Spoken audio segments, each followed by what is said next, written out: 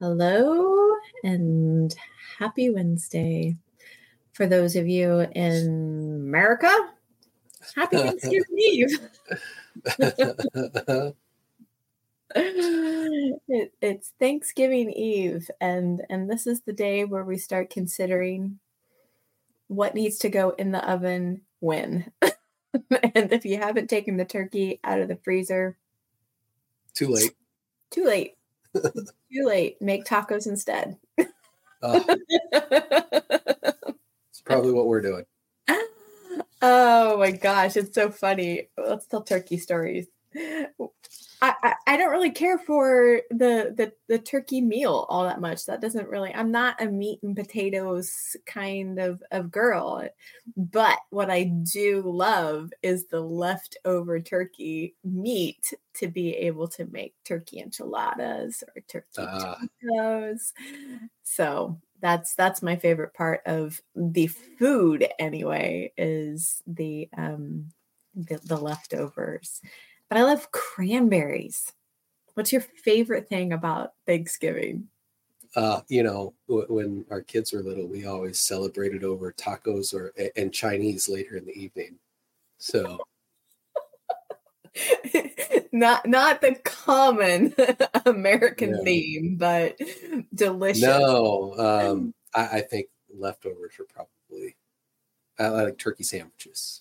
Turkey sandwiches. That's my thing after Thanksgiving. When I was younger, but yeah, we don't really do the traditional Thanksgiving thing. So yeah, we have our very own pie maker. So we're going to, from my understanding, we're going to have copious amounts of pie tomorrow. Homemade. Homemade, just from scratch. So I am excited about that. I love pumpkin pie once a year. And we get supplied around here with pumpkin chocolate chip muffins all the time. So tastes pretty close to the same thing with chocolate chips. So I have to reserve pumpkin for Thanksgiving. It is just it's just my thing. It's like, it doesn't taste the same unless it's on Thanksgiving Day. Okay. But I do enjoy making a turkey. It's always this challenge for me, like how tender and juicy can I make a turkey, which is a challenge for everyone, if we're honest. Because a dry turkey is just, what's the point? Yeah. What's the point? So we're going to put the turkey on tonight, cook it all night long at a low temperature, and it should be nice and tender in the morning. That's the hope anyway. Everybody pray for my turkey. I will pray for your turkey if you will. Blessings upon your turkey. Thank you. Thank you. Well, should we just jump right in? Let's do that. The topic. House of Repentance, Reconciliation, and Restoration is the title that we've given this. And for good reason. If you're paying any attention to church news, we have a house of prayer in our region that is up in flames right now. Not literally, people, but if you know anything about world leaders as far as the church is concerned, you are aware of what's going on in our region. And no, it's not in Kansas. Let me give you a geography lesson. Kansas City does not mean Kansas. Actually, the majority of Kansas City is in Missouri. But the vast majority of it. Exactly. There's a very small portion of it. In fact, we have 3 daughters that live in Kansas City, and only one of them lives on the Kansas side. So there you have it. There's your geography lesson for today. However, we do know that what is happening there in Missouri, it does affect our region, and I'm not necessarily viewing this as a completely negative thing. Do I like what's happening? Absolutely not. I am not in agreement whatsoever. I'm just saying, I can see with my spiritual eyes what it is that God is perhaps doing through all of that. And we have a shift that's taking place in prayer. And I truly believe that 2024 is going to be all about prayer. And God isn't just after a house of prayer as we've known it. He's after repentance, reconciliation, and redemption. The 3 R's. Restoration. It's restoration, redemption, restoration. Maybe I should add a 4th R. Maybe. Because I seriously want to interchange them. But what does that have to do with prayer other than everything? I think that we have spent so much time praying in our physical realm and not really paying attention to whether or not our prayers are having effect. And I think that that's where we need to become a little more mindful of, and the shift, and we've talked about this. I believe that the shift is from a Levitical stance of praying to that high priesthood that Jesus put on display that we see through the line of Melchizedek. And I think that it's going to look far more like the tribe of Judah than that of Levi. And it will be a radical difference from what we're used to. And so intercession, I believe, will take on a whole new appearance in the coming year, which we need. Our houses of prayer need a facelift. And I think that really, like, the invitation is to enter in to a realm of prayer, into a realm of intercession, that we could meet each other. We can meet one another in spiritual realms and no longer be content to be in a physical space and and feel like your prayers are not getting anywhere, like they're not making it through the ceiling. So I think that those are going to be some of the things that we can expect to happen in the coming year. So we are in Isaiah 58 if you're following along in your Bible. And I just feel like, we've got to pay attention to some of these things that God lays out so very clearly in Scripture, because there is a prescribed way of doing things in the kingdom. And Isaiah 58 just lays it out perfectly. If you are, in a fasting and prayer lifestyle, it's laid out beautifully right here. So let's just read through this again. If you're following along, we're in Isaiah 58. Cry loudly, do not hold back. Cry loudly, do not hold back. See, I think right there in those first few words, the majority of us are lost because our prayers are very hushed and whispered, and sometimes only felt and never actually leave our minds. And oftentimes I think our prayers come out in tears, and we never get to the point of vocalizing them. And here he's saying, cry loudly, do not hold back. God wants to hear from us. He wants to hear our passionate petition. Raise your voice like a trumpet and declare to my people their transgression, and to the house of Jacob their sins. Yet they seek me day by day and take delight in knowing my ways. Like a nation that has done righteousness and has not forsaken the ordinance of their God, they ask me for righteous judgments. They take delight in approaching God. Why have we fasted, and yet you do not see? Why have we afflicted our soul, and yet you do not acknowledge? Indeed, on the day of your fast, you find delight and oppress all your laborers. Indeed, you fast for contention and strife, and to strife with a fist of wickedness. You do not fast in the way you do today, to make your voice heard on high. Is such the fast that that I choose the day when a man afflicts his soul? Is it for bowing his head like a rush and for spreading out sackcloth and ashes as his bed? Will you call this a fast and an acceptable day to Jehovah? Is this not the fast that I choose? To loosen the bonds of wickedness, to undo the bands of the yoke, and to let the oppressed go free, and to break every yoke? Okay, I think we should pause. That's a whole lot. That's a whole lot. God is really he's coming against the tradition and the rituals of man and what prayer and fasting, what a prayer and fasted lifestyle has become for the people of Israel. And he's like, what good is this?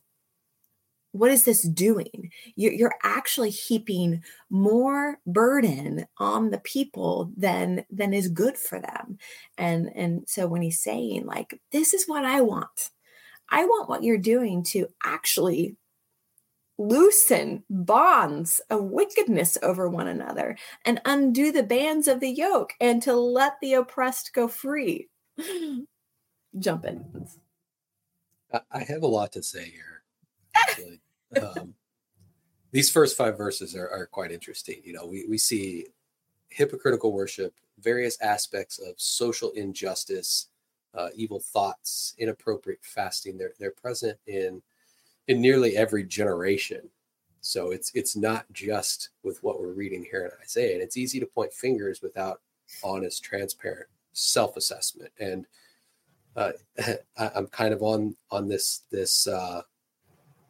path this week of self-assessment. But before you start to think too inwardly here, keep in mind that self-assessment can be applied to you and those you're in oneness with.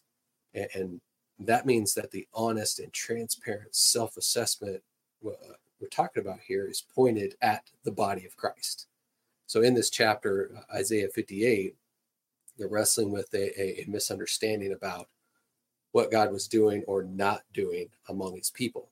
Some people believe that they were faithfully worshiping God, but were not being appropriately rewarded for all the pious efforts that they were putting out. And you could see in verse 3, why have we fasted and you see it not? Why have we humbled ourselves and you take no knowledge of it? Behold, in the day of your fast, you seek your own pleasure. In response, God instructs Isaiah to remind the Israelites that a special divine blessing does not naturally flow from God to people who do not desire to please God in all areas of their lives. The well-being of the whole community and thinking in oneness now is interrelated to the righteous behavior of each individual person within the community. This is why I'm saying that oneness needs to really remain at the forefront of our minds before we start thinking too inwardly. And yes, it does sound like entitlement. That is absolutely something that was going on here. They felt entitled to God performing when they perform. And if the people keep fasts and the Sabbath and the way God has directed them and don't focus on their own pleasures, then God will respond by revealing his presence. Their light will shine. Healing and righteousness will be present, and God will guide them into his kingdom. And this message involves a correction of those who have misunderstood God's just ways of dealing with them. They don't want to see that. And so these first 5 verses begin with God's plan to make known to the people their sins. Again, their pious behavior or false humility that comes across as we have it all together, we're doing the right things, and that's the way it should be seen, is really contrasted with the reality that they have abandoned the covenant, and that just behavior is required of followers of the covenant. if these people are fasting in real humility that brings them closer to God, then this should naturally impact their relationship with others. Yeah. Since God saw that this wasn't happening, what the people were doing wasn't acceptable to him. And that's really what he's laying out here. So Isaiah is not saying that God rejects all acts of fasting. Instead, he's rejecting the fast that has no impact on a person's relationship with God and with one another. Yeah. And you would think that these acts of repeatedly seeking God were the devoted acts of a righteous person who loves God and keeps his commandments. But obviously that wasn't the case. Why are the people here described as only being like some ideal nation that does these things? I think this suggests that they look like the people of God, but are not actually a righteous nation. The likeness is seen in the fact that the people were repeatedly asking God for righteous decisions and were repeatedly delighting in the nearness of God. But people, again, can look and act and talk and delight in the things of God, yet still not be the people of God. Jesus lays that out in Matthew 7. And, a good moral, cultural Israelite knows how to act. He knows how to talk. He knows how to behave in religious circles. But knowing the cultural expectations of an Israelite is not the same as knowing God. Right. Thinking about the ancient Israelite in these terms is it's like looking in a mirror and having modern Christianity reflected back to you. A good, moral, cultural Christian knows how to act, talk, and behave in religious circles, but knowing the cultural expectations of a Christian is not the same as knowing God. Right. Why does God not take notice of our fasting? Why does God not seem to know that we humbled ourselves before him? Possibly because we say one thing and live another. If this lifestyle is being rejected by younger generations, it's not the gospel that's being rejected. It isn't the rigors of spiritual discipline. It isn't discipleship unto Jesus. It's this dualistic nature plastered all over social media of those who refuse to repent, be reconciled, and restored when they found themselves compromised in sin. Right. A house of repentance, reconciliation, and restoration isn't going to be tolerant of sin. That house will call it out boldly and hold a standard of holiness that is drenched in the fear of the Lord. Yes. Tolerance will not be permitted in the house of repentance, reconciliation, and restoration. There is a clear aim in this house, and that is to make disciples to Christ of the nations. And back to where I started, hypocritical worship, various aspects of social injustice, evil thoughts, inappropriate fasting are areas of tolerance that lead to dangerous areas of sin. That births isolation and a fragmented and ineffective body. Yeah. Isaiah 58, it appears the hope was that God would notice the pain and sorrow the people were expressing, the self-denial they endured, and their repentance. And after seeing the sincerity of the people's fast and their humility, it was expected that God would intervene in their lives and resolve the problems they were facing. That was the expectation. But this wasn't happening, even though the people were fasting. The attitude of the people questioning God is hard to perceive, yet it's central to any effort to understand the questions. Are they asking why God has not acted yet and not really accusing God of some injustice? Are they bitterly complaining about his apparent abandonment of them, and doing so in a time when they were facing a difficult problem? Or were they just expressing some disappointment that some earlier positive prophecies haven't yet been fulfilled? Uh, God could God could not establish a place of justice when their lives were so compromised or so corrupt. They they thought they could earn God's favor and blessing, but a little ritual fasting, not done from a heart, but really coming from a place of duty, or I performed, God, now it's your turn. It doesn't Right. establish justice and righteousness in a community. It just isn't the way it works. The people do not really seem to be that much interested in justice. So, how can God's just kingdom be established among them? The problem is not so much the failure of God's promises, but the failure of the people to understand how they must live if they want to participate in a just and righteous kingdom. Again, you have to ask, are you seeing modern Christianity in the mirror here? Performing some spiritual discipline with the motivation to get God to perform is so far outside of a house of repentance and reconciliation and restoration. There's no heart to connect when that is your motivation. Where is the pursuit of righteousness? Where's the longing for holiness? Where is the fear of the Lord? It's in that question where is the fear of the Lord that we should stop and take stock of. If we can't find it, then we are operating outside of God's kingdom. And that's the starting place for a lifestyle that is going to operate not just out of talk, but out of power. And you can look at 1 Corinthians 4:20. For the kingdom of God does not consist of, well, I lost my place there. Does not consist in talk, but in power. Yeah. If our goal is to have our voice heard and have God respond, then we must integrate our faith professions, those things that we declare that we believe, our faith professions of humility and our desire to serve God.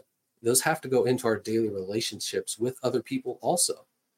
If our confession of delight in God is not real, like the people in Isaiah 58 were saying they were delighting in God, but if it's not real, if it's not connected to a changed attitude, Right. if the fasting does not lead to one to act differently, does the confession of delighting in God really mean anything at all? Mm-hmm. These are the things that I think we have to really, this is why I say we have to do a self-examination of our motives. We have to be able to look at these things and really pinpoint what am I being motivated by here? And then carry that into oneness. What are we being motivated by here? Are we motivated by just drawing people in to count numbers? And I know we've talked about this before too. What is the real motivation of our oneness? Is it to make disciples of the nation, or is it something else? Right. So this is where I'm at right now, especially this week. This self-evaluation, but not directly inward thinking, but self-evaluation when I think of the body of Christ, when I think of the oneness of the people that I share life with. Right. Yeah. Where are we at as one? Because the weakest link has to be considered when you're thinking in terms of a kingdom mindset. And yeah, I love that you brought up social justice, because that is a huge thing within the American church culture. Anne Marie, Chris, chime in if that is something that because I'm just not sure like how far spread this idea of social justice is in the church, but it's very much a thing in the American church, and it's like leaven, and the thing is it's not the social justice that you're speaking of, or that Isaiah 58 is getting into. This is a social justice. It's a false sense of social justice, because let's just be honest, Jesus is social justice.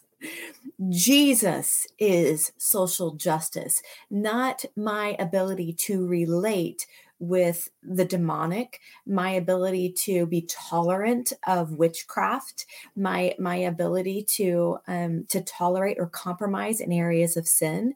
That's not social justice, but that is what we're seeing in the American church is that level of social justice. And Anne Marie, where did you say that? Oh, that they want the blessings, but not the consequences of their actions. And I think that we quickly forget that the wages of sin is death. The wages of sin is death. And so when we are laying hold of lingo like social justice, that sounds so premier, but it's empty, it's void, and it leads to death if it is not Jesus. If he is not the standard of righteousness, the standard of holiness among us, we have nothing. We have nothing. We have been wiped out completely if we are reaching for any other standard. And you're right, Anne Marie, we seek first the kingdom and his righteousness, and all of these other things, the things that will actually promote kingdom life, will be added to us. And so everything else is all the peripheral things we need to let go of because they're empty. They don't bear enough weight to get us anywhere. And so this idea of social justice in the church, I mean, we are so compromised as the body of Christ to where, we're trying to be so relevant in the world that we're practicing in things that we have no business being a part of. Be in the world, but not of it. Now, I am not suggesting that we put on self-righteousness. Know the difference between the righteousness that comes from spending time with the Holy One and self-righteousness, which is like, oh, well, I'm going to look the part and direct my being in every potential angle so that I become relevant to those around me. You're not supposed to be relevant to the lesser things of the world. You are supposed to be setting a standard. Your very life should be setting a standard of what the kingdom is all about. And that's what he's talking about here. This Isaiah 58 conclusion is stop flowing in your ritualistic behaviors and do something of worth. And we also, I think we get caught up in the idea that God speaking is his approval. It's not. God speaking is not his approval of our actions. I think every time self-righteousness is mentioned, Chris is compelled to vomit. I don't blame him. And I think that so often we think that, what is self-righteousness or what we think is righteousness is really self-righteousness. And we're putting self on display and not the kingdom at all. And it's a dangerous space to be in. And I agree with you and what Anne Marie said, that it's spiritual entitlement that we, and ultimately Pharisaical. We're asking other people to play a part that we're not willing to do ourselves, and we're role playing. We're not actually entering in.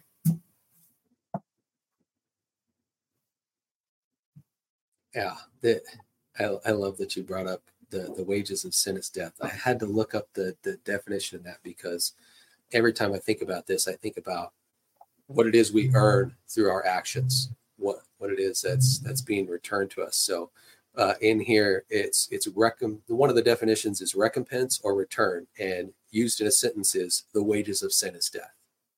Yeah. So the return of our actions is really what we should be expecting. If you want God to agree with you when he talks, be obedient. He calls us out to do certain things. Be obedient to that. It's not. I want to say it's not difficult, It's only difficult if we want to make it difficult. Right. If we don't want to commit 100% into what it is that God is calling us into, what it is that he's asking us to do, then we are going to wind up in that place where the wage, when he speaks, what's coming back to us is not going to be life. Yeah. And gosh, the self-righteousness piece that is just plastered all throughout Isaiah 58. This is exactly what is going on here. And they don't care about what it is that is relevant to the kingdom. And I'm so convicted by this because of what we're seeing going on in the body of Christ. It is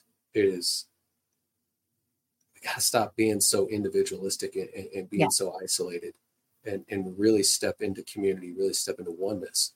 And the self-righteous behavior, if the motivation of people coming into oneness is not self-righteousness, it is not self-serving and not selfish, but selfless for the kingdom, worshiping God, for God, doing works out of response to what it is that Jesus did for us, these things are going to start to not be so manifest among us, and we're not going to see so much division, right, and infighting. Maybe we can get to the point of healthy debate and start to look at some of these things that aren't really relevant to salvation in a manner where it's not dividing, but it's just, hey, how can we think better about this? Yeah. And really get away from this. We're building the kingdom not for ourselves. That's absolutely right. And I think we often forget that because we have for so long talked about the individual. And is there still an individual aspect? Yeah, because you need to be in relationship with Jesus. But that is brought into oneness. And if you are doing so and you aren't serving rightly, there are people there to hold you accountable because they see it. Right. And we've got to get to this point where that is possible. Yeah. But we can't hold back ourselves. We can't hold back ourselves from God, and we can't hold back ourselves from one another. And right. We ignore God and hide from people. So it's got to stop. Yeah, or vice versa. Hide from God and ignore the people. Right. I mean, it could be interchangeable, I suppose. Totally is. It totally is, because I think that we would be lying if we said we're not hiding from God. In some regard, it's the age-old reaction of choosing a lesser path is to think we can hide from God, which we also have to realize is impossible. Adam and Eve thought they were hiding from God. Okay. And he played along. Cool. Sorry, bro. Yeah. And he's like, where are you? Oh man, it always reminds me of playing hide and seek with a toddler. They're hiding in plain sight. And that's what we're doing, when we are withholding from God. And let me I want to touch on something, because Yvonne, you're right. There is so much pride in the mix here. And when we are hiding, we are withholding. We are withholding from God, and we are withholding from the bride of Christ, from the body of Christ, right?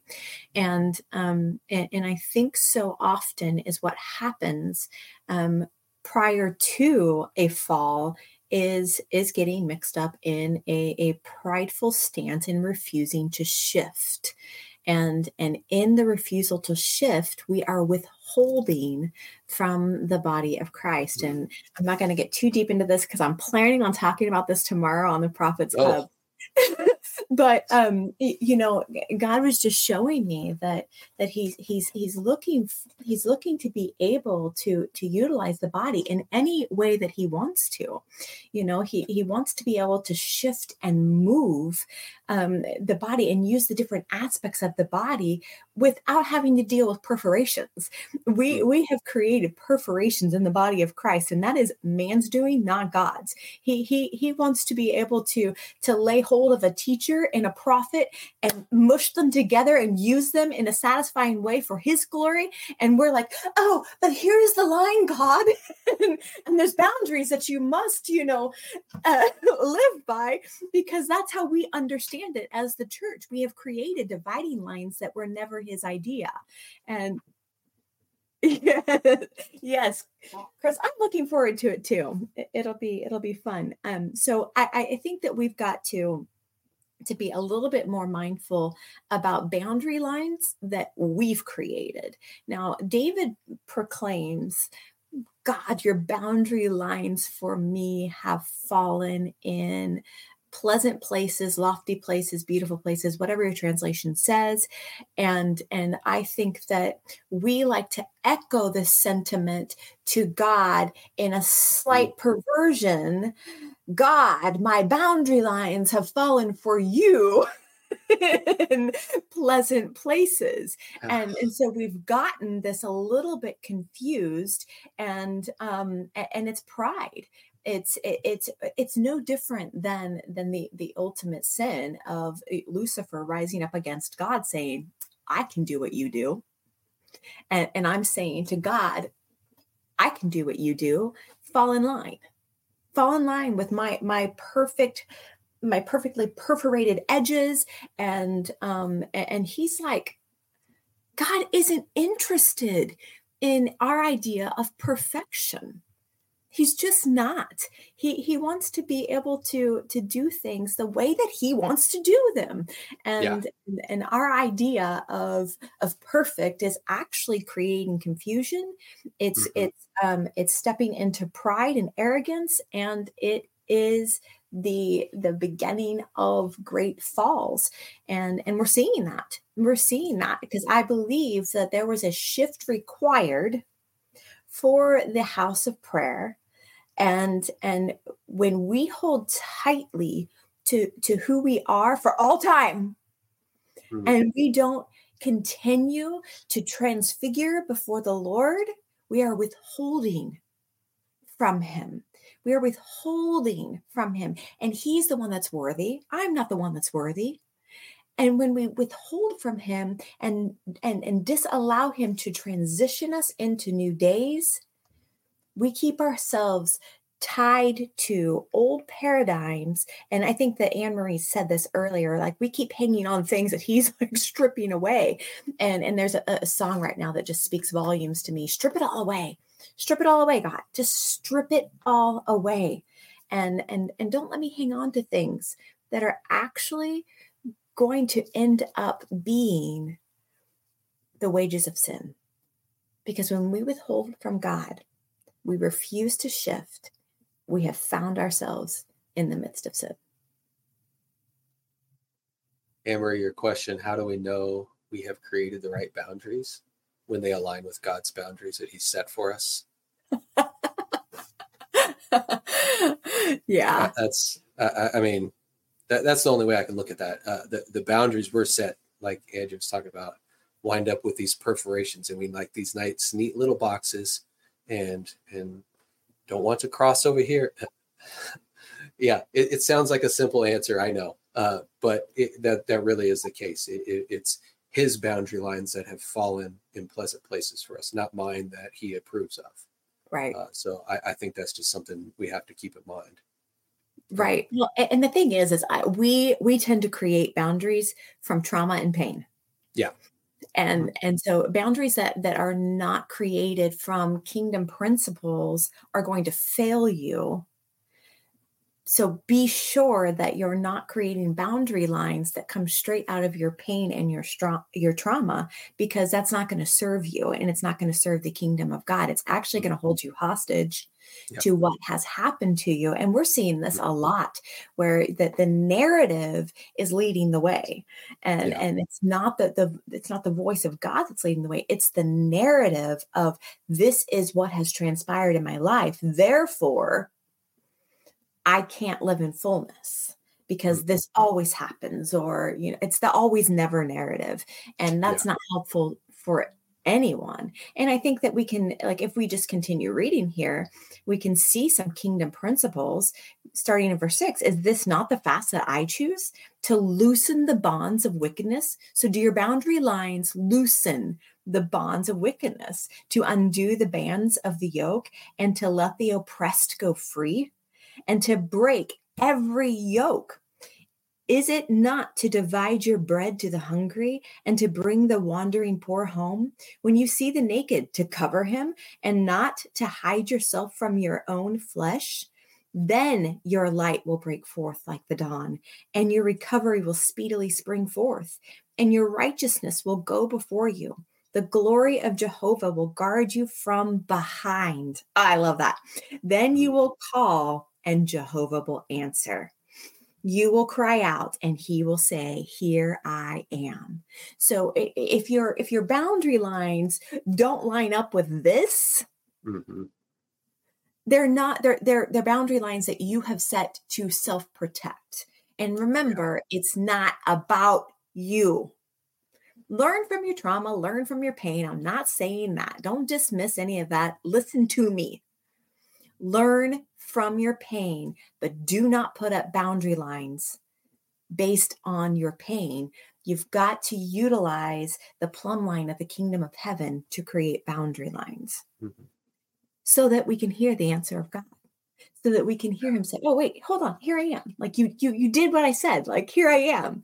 And everybody gets to benefit from boundary lines that are based on kingdom principles. Yeah. If we are using pain and trauma to set boundaries, that keeps you from oneness. And then, like it says in verse 7, when you see the naked, to cover him, and not to hide yourself from your own flesh. You're hiding yourself in boundaries. And that's often what's happening. And if we are really going to see houses of repentance, where people aren't hiding, where they're coming out and repenting, actually, see a house of reconciliation where people are reconciled, not removed, not taken away and hidden away where we can't see them, so they can be made right in isolation. If we're going to be a house of restoration, we are not shunning people. We are actually bringing them back into oneness, to say, this is where you belong. You don't belong outside of oneness. You belong in oneness. And that has to be a boundary also. And I believe, I do believe that is a boundary that God is setting up, or has set up, I should say, is oneness. And to be within that boundary, not outside of it, because we see the sin that can run rampant outside of oneness, and what that causes, and ultimately the wage that is received from that. And so repentance, reconciliation, restoration, these can't just be the Christian words that we know how to say in the Christian circles, so we can act and look the part, but we actually are living these things, actually drawing one another back in. If people don't want to be drawn back in, that's not something we can force. However, we're not leaving them out there. We're holding people accountable. We're attempting to pull them in, because this is the kingdom. The kingdom is, we are one body of Christ. We're not a bunch of individual little bodies running around. Right. We need to come back together and maintain that mindset. Yeah, for sure. And so let's keep reading here. If you remove the yoke from your midst, the pointing of the finger and the speaking of wickedness, and if you draw out your soul to the hungry and satisfy the desires of the afflicted, then Your light will rise in the darkness, and your gloom will be like midday. And Jehovah will guide you continually and satisfy your soul in the dry times and strengthen your bones. And you will be like a watered garden and like a spring of water whose waters do not deceive. And those who are of you will rebuild the ancient ruins. You will raise up the foundations of generation upon generation, and you will be called the repairer of the breach, the restorer of the paths in which to dwell. I want to point to scandal for just a second. We have got to stop shying away from scandal. Scandal is opportunity for repentance. Scandal is opportunity for reconciliation. Scandal is opportunity for, what is it? Restoration. And redemption. And so I think that when scandal arises and we have a flesh response to that, we're in error. We aren't rising up the way that we should, and we're not seeing the light breaking through that darkness. I think that one of the greatest things that a leader could do in a moment of scandal is to simply say, God, I'm sorry. God, I missed it. God, I messed up. We see scandal throughout the Bible. Scandal at every turn. The story upon story upon story of scandal. Jesus's lineage is made up of scandal.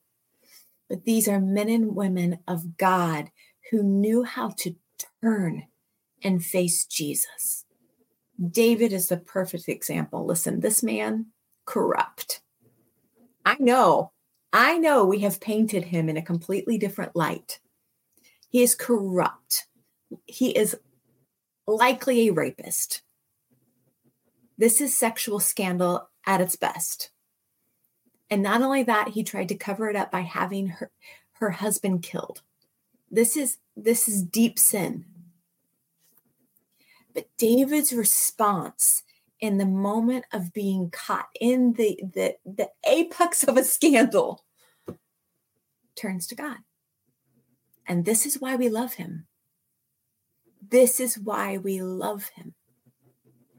It's because David is found turning to God. And then we have to look at when he's caught taking a census. You know, both times that David gets himself in such a world of trouble, he's a king and he's supposed to be at war. Mm-hmm. and he's not. He's withholding himself. We already talked about that. He's withholding himself from what he's supposed to be doing and gets himself in trouble. And on the backside of taking the census, God's like displeased with him. And he gives him 3 options of his punishment. And David's response in that is, I would rather fall into the hands of God. Mm-hmm. He's not hiding. We don't find David hiding. We find him turning and facing God in these moments of scandal. And so I think one of the greatest things that we could do for our union, for the oneness of the body of Christ, is to turn and face God full on. So the heater can go on. The heater is too loud. I'm sure that was the question, right? It is. So anyway, I think that there's opportunity in the midst of all of this. And guys, can we please stop throwing the baby out with the bathwater? Just because somebody's been caught in sin does not mean that they have missed it their entire life. It doesn't mean that you are dirty because you sat under them. Mm-hmm. There is, okay, I need to tell you about an encounter that I had. This is probably going to go long. It's fine. Listen, it's Thanksgiving Eve. We can do what we want. I was walking out in our backyard, and the backyard has multiple black walnut trees out there. And this was just like a month ago. and we had some cold weather that caused everything to dry up. And so leaves were falling and whatnot. And as I'm walking out there, I become very aware of walnuts hitting the ground. Now, these walnuts are big. They're not just like little tiny things. They're big. And if you were to get hit on the head, it would hurt. And so I'm like under these walnut trees, and you can just hear them just thunk, thunk, thunk. And not just in our yard, but in the yards surrounding. And so I'm like, oh, I should probably get out of here. This is dangerous. And God's like, keep walking. and so I did. I kept walking, and I figure if God's with you, you can't get hurt. And but it was so fascinating to me because God immediately started talking to me about fruit falling.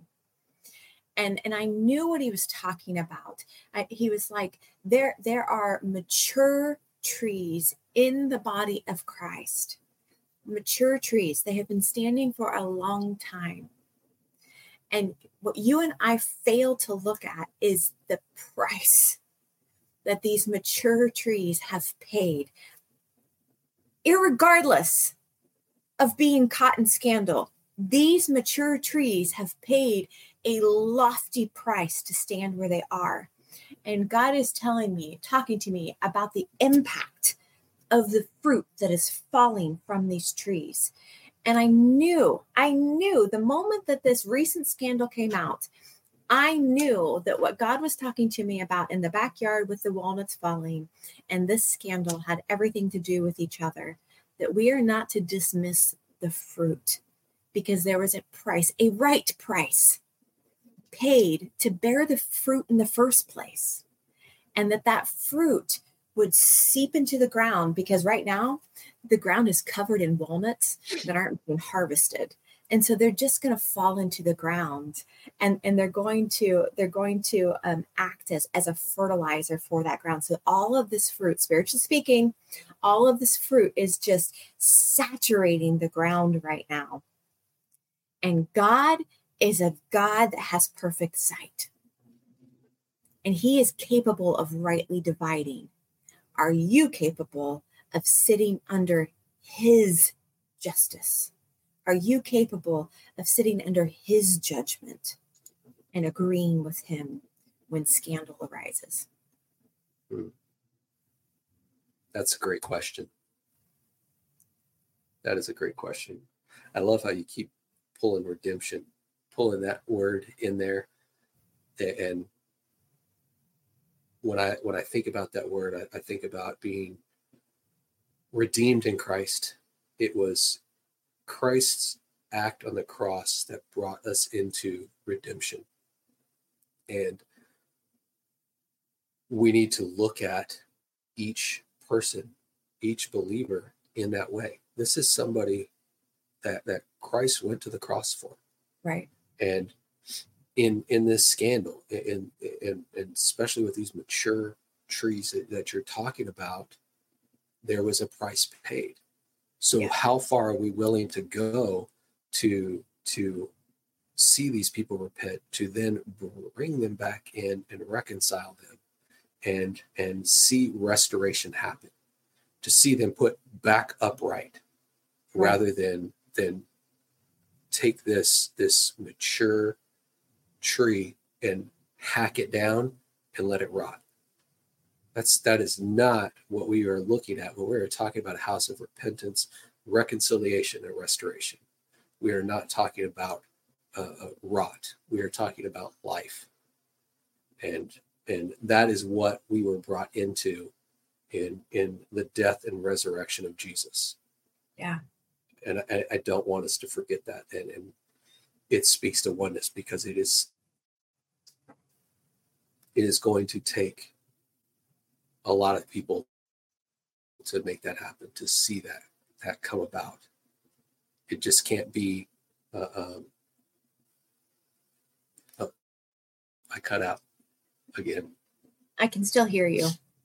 Anyways, it just can't be left to that single person. It is. Oh, okay, good. It's going to take oneness. And so, yes, Emery, you've come to give life. And life. And life in abundance. Yeah. Yeah. So I love And I love you bringing redemption into that. So, yeah, and I am not suggesting that we tolerate or excuse sin. That's not what I'm saying. So this isn't like, ooey gooey grace that we're talking about. We're combining the two. We're taking grace and we're taking justice and we're seeing how can they work together? How do these two coincide? And so it's not like, I'm saying that there shouldn't be a process of reconciliation, because there should.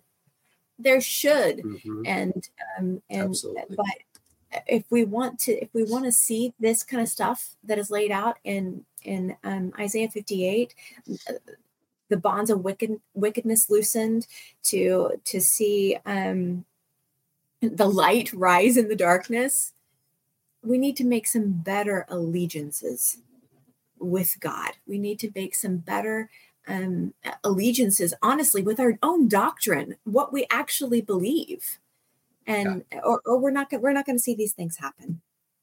Yeah. We're not, and I want to be part of those who get to rebuild the ancient ruins. Yeah. I do. I want us to be party to that, and to offer the Lamb of God what he is so worthy of. And we can't do that if we're looking in one direction only. If we're not capable of seeing the full slate of what God is capable of, we're not going to see these things happen. Because if Yeah. we look at a human with our eyes of flesh, all we're going to want to do is slaughter them. It's all we want. It's a smear campaign. That's all we want to do. But if we can hold a line, a kingdom line, we can see and say that is sin, Mhm.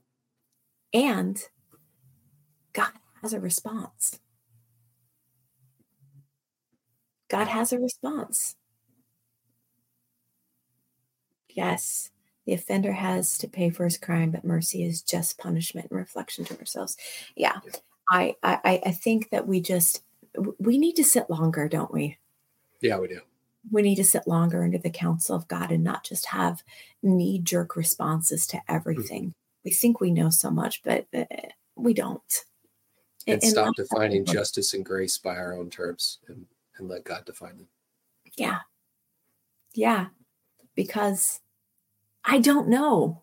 I don't know how God wants to handle it. And we love to, we want the cookie cutter response, right? Well, this is how it happened for that person, so this is how it must be for this. God didn't make us from a cookie cutter. He spoke us from the depth of his creativity, and he knows what is going to be the ingredients that create the turn. God wants us to turn and face him, turns out. He's not rejecting us. He's wooing us to himself. And so the best thing we could do in situations like this, let's enter into a right fast. Mhm. Let's pray the things that Jesus is actually praying. He lives to intercede before the Yeah. Father. Can we just enter into his flow of intercession, and just, if we're gonna parrot stuff, let's parrot the intercession of Christ. Yes. Yes. Let's do that. So, you know what? Y'all go read the rest of Isaiah 58 for yourself. I think we've said what we need to say. There's only a couple verses left, and then read 59 too. Oh my gosh, yes, read 59. Mm-hmm. This is good stuff. Good stuff, guys. Thanks for joining with us. And we won't be back on Friday because it's Thanksgiving. It's Thanksgiving here in America. If you didn't hear my announcement up front, tomorrow is our Thanksgiving, which is why we have such a hard time decorating prior to December for Christmas, is what I'm talking about. And So, tomorrow's going to be a big day for us at our house. We're going to celebrate Thanksgiving and we're decorating for Christmas. So Fun.